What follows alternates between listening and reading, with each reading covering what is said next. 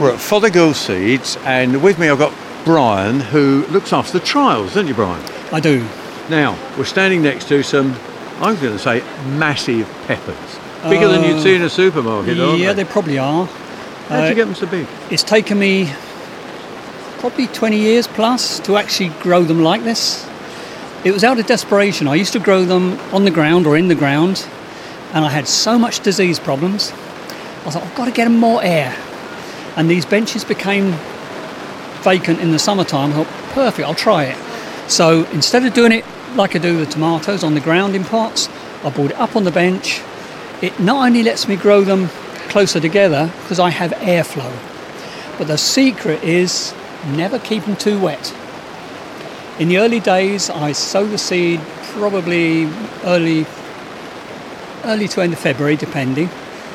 Get it up, I let them get the first true leaf on the seedlings before I transplant them. If you do them too early, they tend to sit there or even die back. So I let the plant get active, then you find when you transplant, the roots are healthy and strong. I then put them into maybe a 2.5 centimetre cell, pricking out. That then will come through and end up in 3 litre pot, which is, those pots are stood on the grow bags and you couldn't rip them off. So you just cut round the pot and remove it? Round the pot.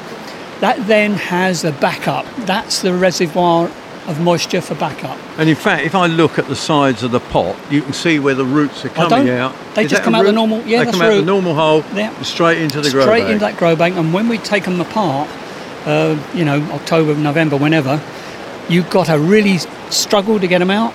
Therefore, it's got a hell of a foundation. You've got this. You tend to find that all the moisture is picked up from here. Most of the feed is picked up from there. So you tend to find as long as you don't let them dry up.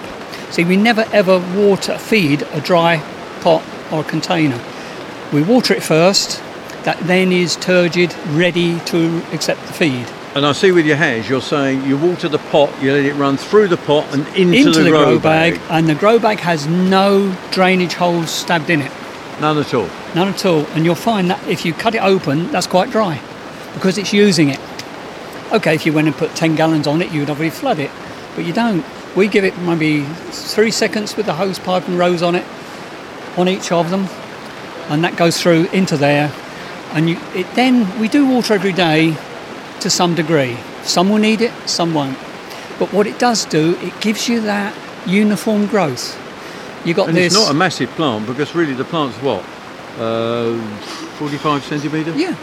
No bigger, is it? No, and you've got 4 really decent peppers on it. I mean, they are deep. I mean, I can't get my hand around one pepper there. No. Do you know the variety of that one? I personally don't know the number. Is it a trial one, that one? Then, or it's probably one of the retail range ones.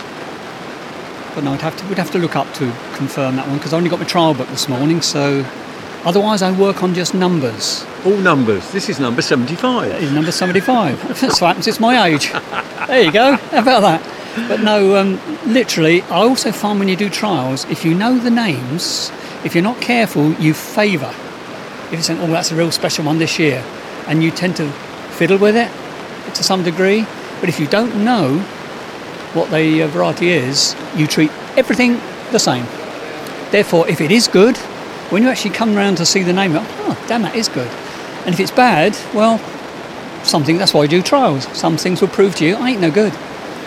Well, Brian, really, you've taught us something there. If people are growing them at home, you're saying that's the best way to grow them.